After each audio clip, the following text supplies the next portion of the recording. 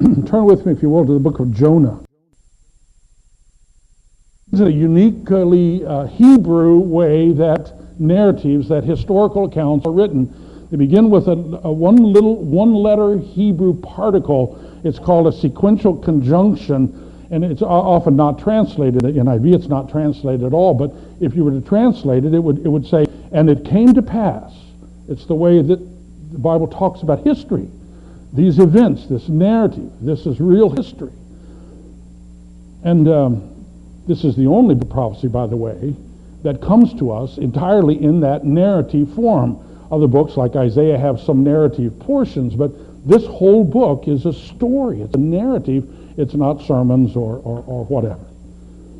This book also, as Desmond Alexander noted, the book of Jonah is undoubtedly one of the masterpieces of biblical literature. With its unexpected twists and turns, the plot successfully retains our attention throughout. Superfluous details are omitted, and the text abounds in word plays and other compositional techniques. Everything indicates that it has been composed by an author who has used his literary skills to the full. And so for the next 4 or 5 weeks, for the month of November and maybe one more Sunday, we're going to use our best concentration skills and see if we can't glean something that the Lord has to say to us from this little book of Jonah. Today we're just going to barely get started. We'll read the first 3 verses, and then from then on we'll take the rest of the chapter, and then a chapter at a time, hopefully get through this book in 5 weeks. We'll see how that goes. Jonah chapter 1, verses 1 to 3. Let me read. The word of the Lord came to Jonah, son of Amittai. Go up to the great city of Nineveh and preach against it, because its wickedness has come up before me. But Jonah ran away from the Lord and headed for Tarshish. He went down to Joppa, where he found a ship bound for that port. After paying the fare, he went aboard and sailed for Tarshish to flee from the Lord. I suggest 2 things we ought to learn from this first little introductory section of the book. The first is this, that sometimes God baffles us. Sometimes God baffles us. He leaves us bewildered, perplexed, confused, baffled. The book of Jonah is not primarily about Jonah, although he's the one that lived out this story. Nor is it about anyone else. The sailors on the ship, the people of Nineveh, not one person is named in this whole book except Jonah. So it's certainly not about the great fish. That gets all the attention when you're telling the story to children, but in reality it's just 3 little verses in the middle of the book that even mention the fish. Now, the book of Jonah is primarily about God. The book has only 48 verses, but in those 48 verses, 41 times the Lord is mentioned, either as the Lord, Yahweh, or God. Clearly, this book is about knowing the Lord, the one whom Jonah thought he knew, only to learn he didn't have a clue.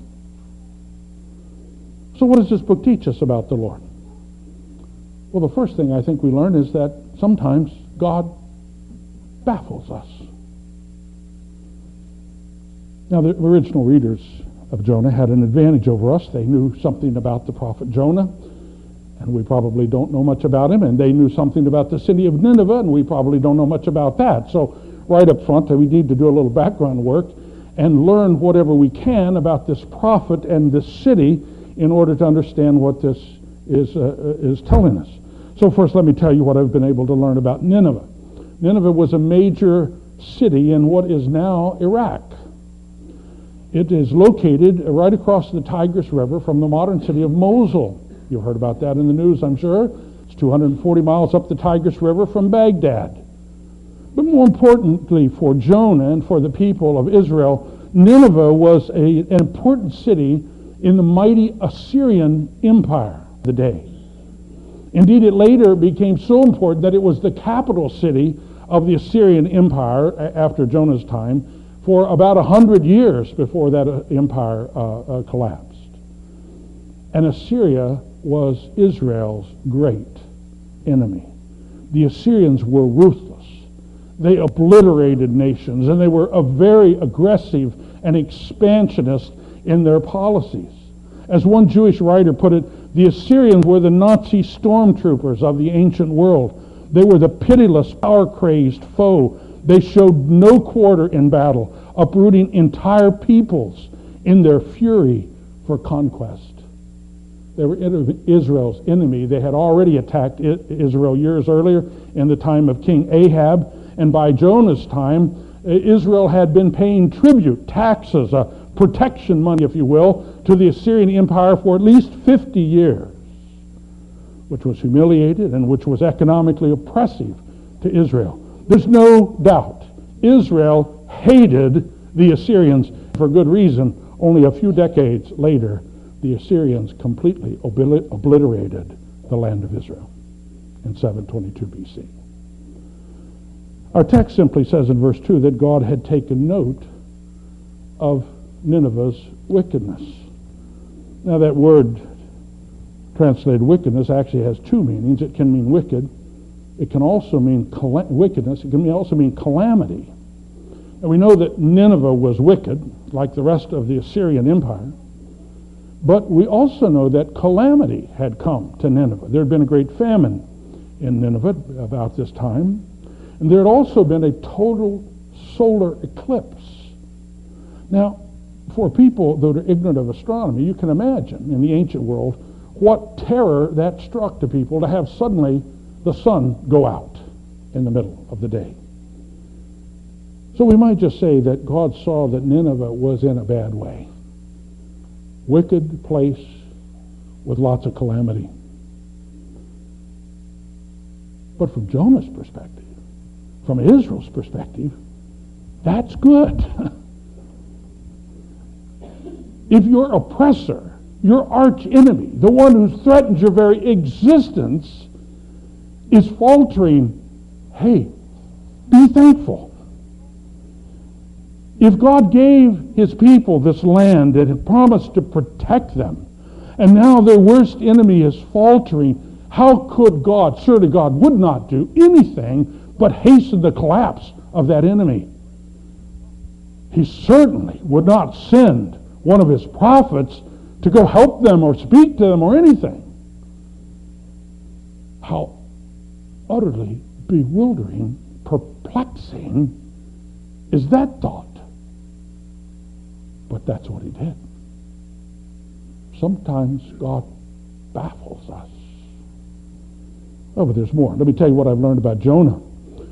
Jonah was a prophet of the Lord. He was a contemporary of the prophet Amos. Actually, a contemporary of the prophet Hosea as well, although Hosea was a bit younger than Amos and Jonah.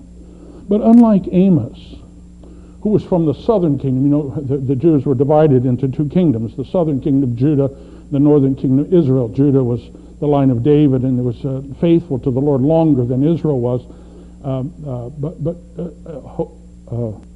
Jonah was from the northern kingdom of Israel.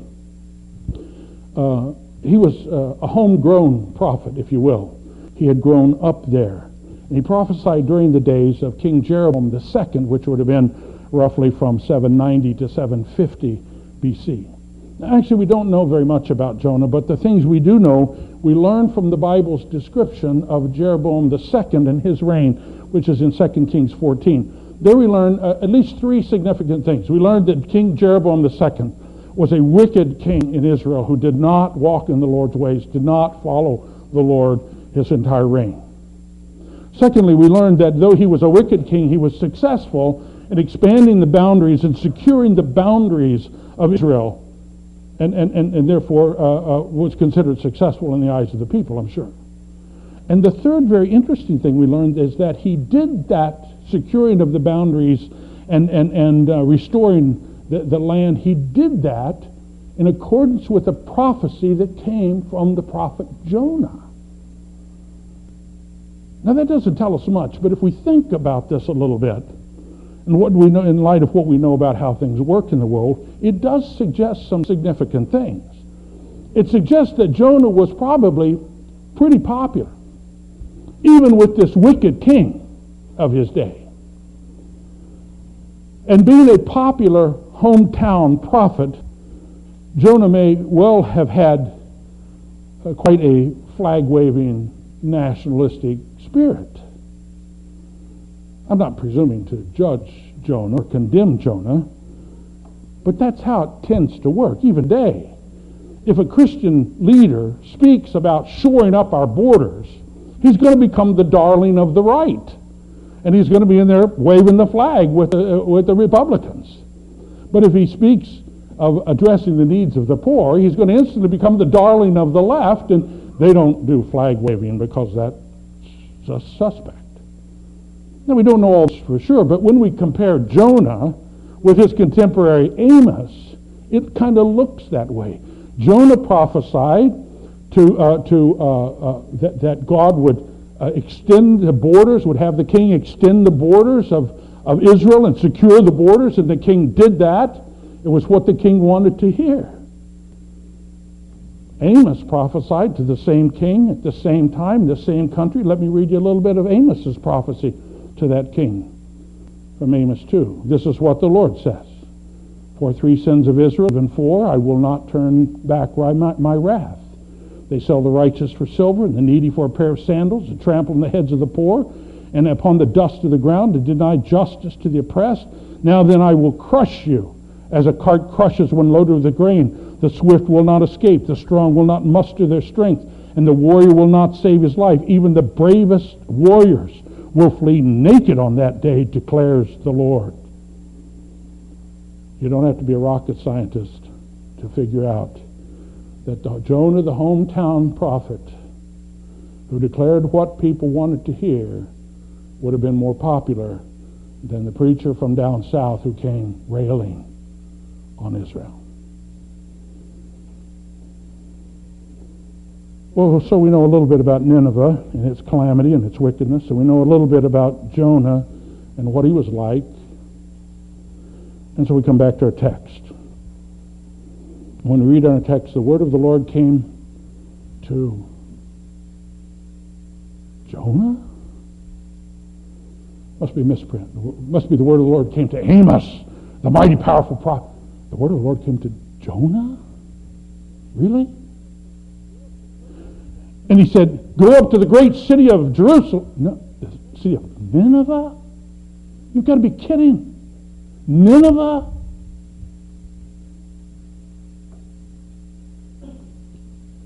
The commentary, Rosemary Nixon writes, to denounce Nineveh in Israel would have guaranteed Jonah popularity.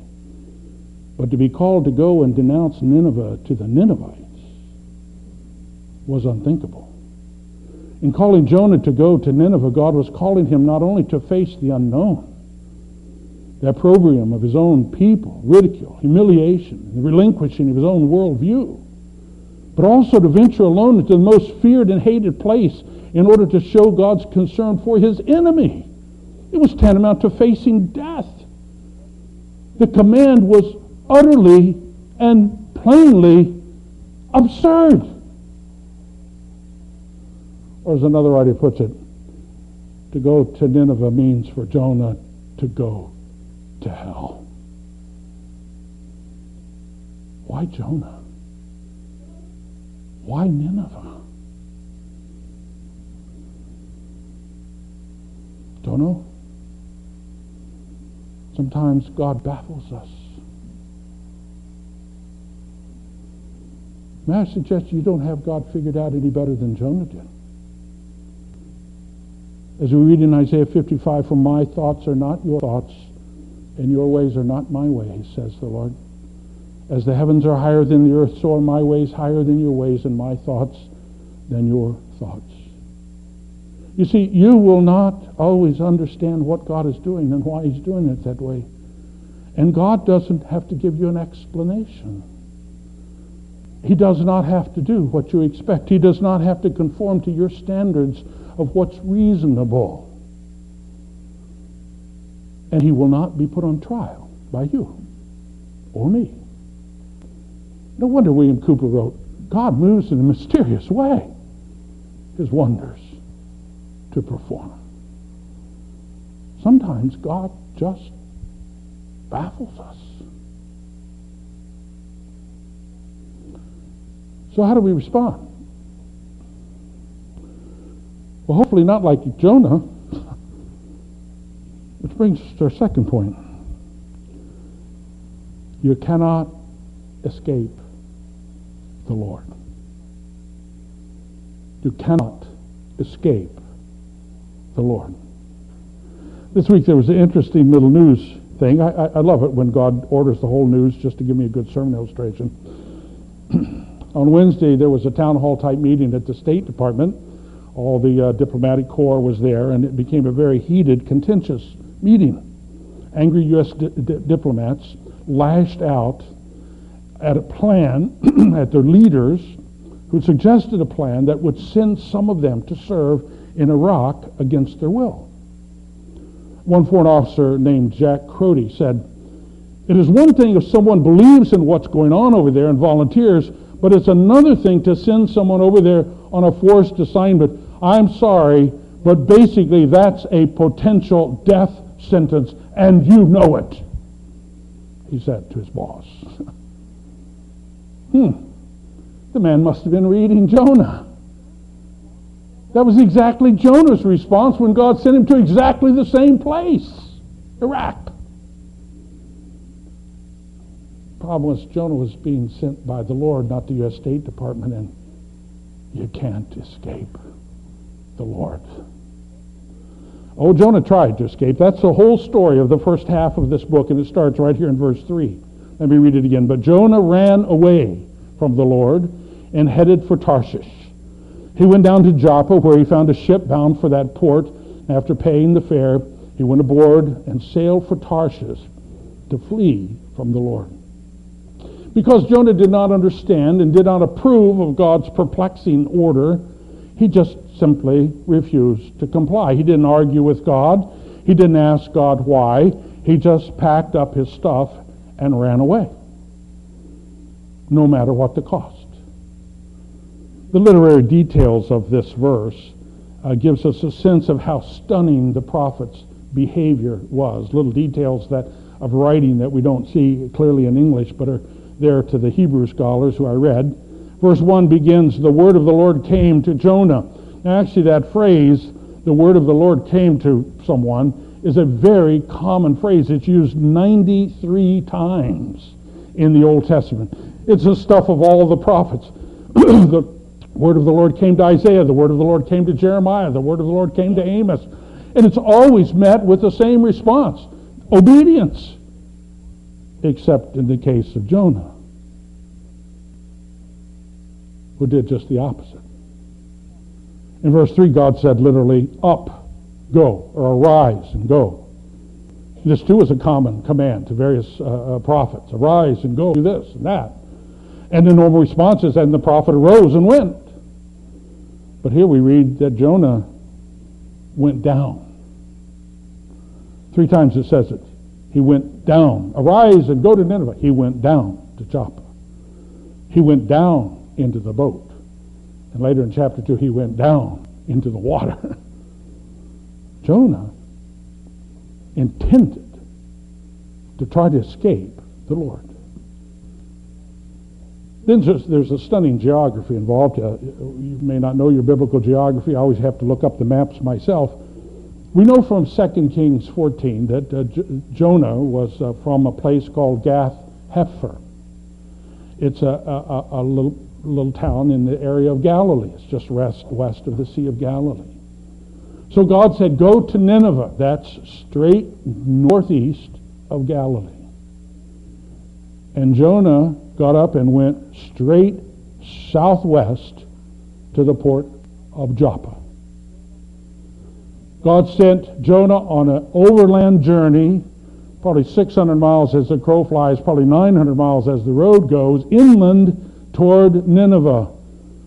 Jonah got on a boat and started out across the Mediterranean toward Tarshish, which we think was probably in the southwest of Spain, 2,000 miles by water in the opposite direction. When the Lord gave his command, there's a certain urgency to the command. Jonah made sure that for maybe as much as a year, he was going to be tied up on a boat going away from Nineveh. He was determined to escape the Lord. Indeed, the word flee that is used here, that word itself pointedly tells us what Jonah was doing. I read an interesting explanation of the word from the Lutheran Old Testament scholar James Lindbergh. He says the verb flee has the sense of running away from a relationship or a community. Thus Hagar flees from her mistress, and Jacob flees from Laban, and Moses flees from the service of Pharaoh, and Jephthah flees from his brothers. The idea is to make a break with past relationships and begin a new life outside those relationships. And it is possible to flee from a person or community. But only of Jonah is it said that he intended to flee from the presence of the Lord. Which brings us to the stunning theological contradiction of it all. Jonah was a prophet of God. Jonah knew the scriptures that existed at the time. He confessed that he believed these things. He later confesses God as the creator and sovereign ruler of heaven and earth. Jonah must have known Psalm 139. It had been written 250 years before by King David. It probably was something Jonah had sung many times as he worshiped, where it says, "Where can I go from your spirit? Where can I flee from your presence? If I go up into the heavens, you're there. If I make my bed in the depths, you're there. If I rise on the wings of the dawn, if I settle on the far side of the sea, even there your hand will guide me. Your right hand will hold me fast." Jonah just conveniently forgot all that in his determination to escape the Lord's presence. Jonah probably had heard the preaching of his contemporary, the prophet Amos. Amos had warned against trying to flee from God's presence. Listen to the word of the Lord that we have in Amos chapter 9. There we read, "Not one will get away, none will escape. Though they dig down to the depths of the grave, from there my hand will take them. Though they climb up to the heavens, from there I will bring them down. Though they hide themselves on the top of Mount Carmel, there I will hunt them down and seize them. Though they hide from me in the bottom of the sea, there I will command the serpent to bite them." Still, Jonah was determined to flee from the Lord. But you cannot escape the Lord. Dear friends, we need to be reminded of this.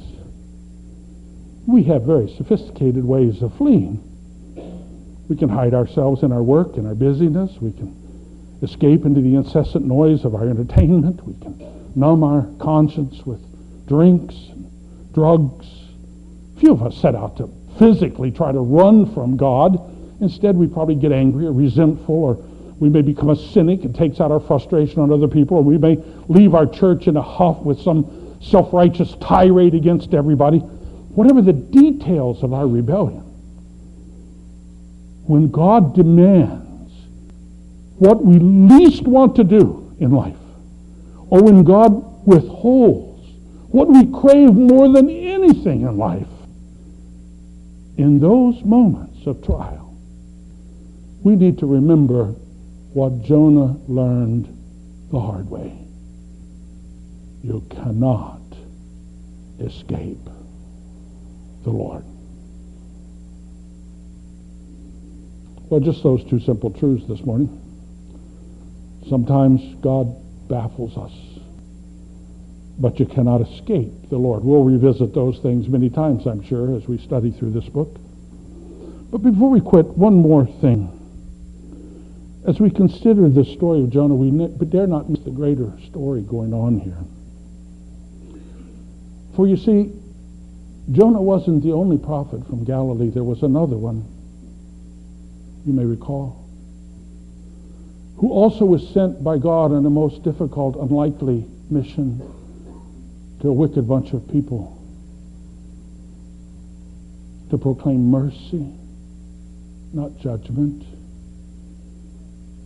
But unlike Jonah, this man of God embraced his calling. We read of him being in very nature God. He did not consider equality with God something to be grasped, but he made himself nothing, taking the very form of a servant, being made in human likeness, and being found in appearance of a man, he humbled himself and became obedient to death, even death on a cross. Therefore God exalted him to the highest place and gave him a name that's above every name, that at the name of Jesus every knee should bow, in heaven and on earth and under the earth, and every tongue confess that Jesus Christ is Lord, to the glory of God the Father. Now, during the earthly ministry of this Jesus, he repeatedly was asked for a sign. And he repeatedly said, I'm not giving you any sign except the sign of the servant of the prophet Jonah. As we'll see as we go through the book, that sign has different facets. It's a bit difficult to just really get a handle on exactly what that sign is. But let's make no mistake about the great truth that underlies that statement of Jesus. The book of Jonah intends to show us Christ. He is the one who understood, was not baffled by the Father's plan. Jesus is the one who was the faithful prophet who does not shrink back from the hard assignment. Jesus is the one who cares enough about the wicked to go to hell and back for us. Jesus is the one who is worthy of our total allegiance when we understand what's happening and when we don't have a clue.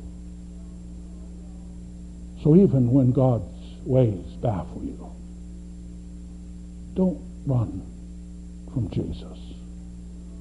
Amen. Let's pray. Thank you, Lord, for this story that many of us heard when we were little children. But an account that as we study as adults speaks volumes to us about you, who you are, where your heart is, what our relationship to you is. So as we studied, I pray we would learn from it. We would grow in our knowledge of you and our obedience to you. It's easy, Lord, to confess the right things when everything's going right and we're comfortable. But when we don't understand what you're doing and when you press us out of the area where we're comfortable and into things that seem threatening, oh Lord, we're all tempted to run. Give us grace to be faithful. In Jesus' name we pray. Amen.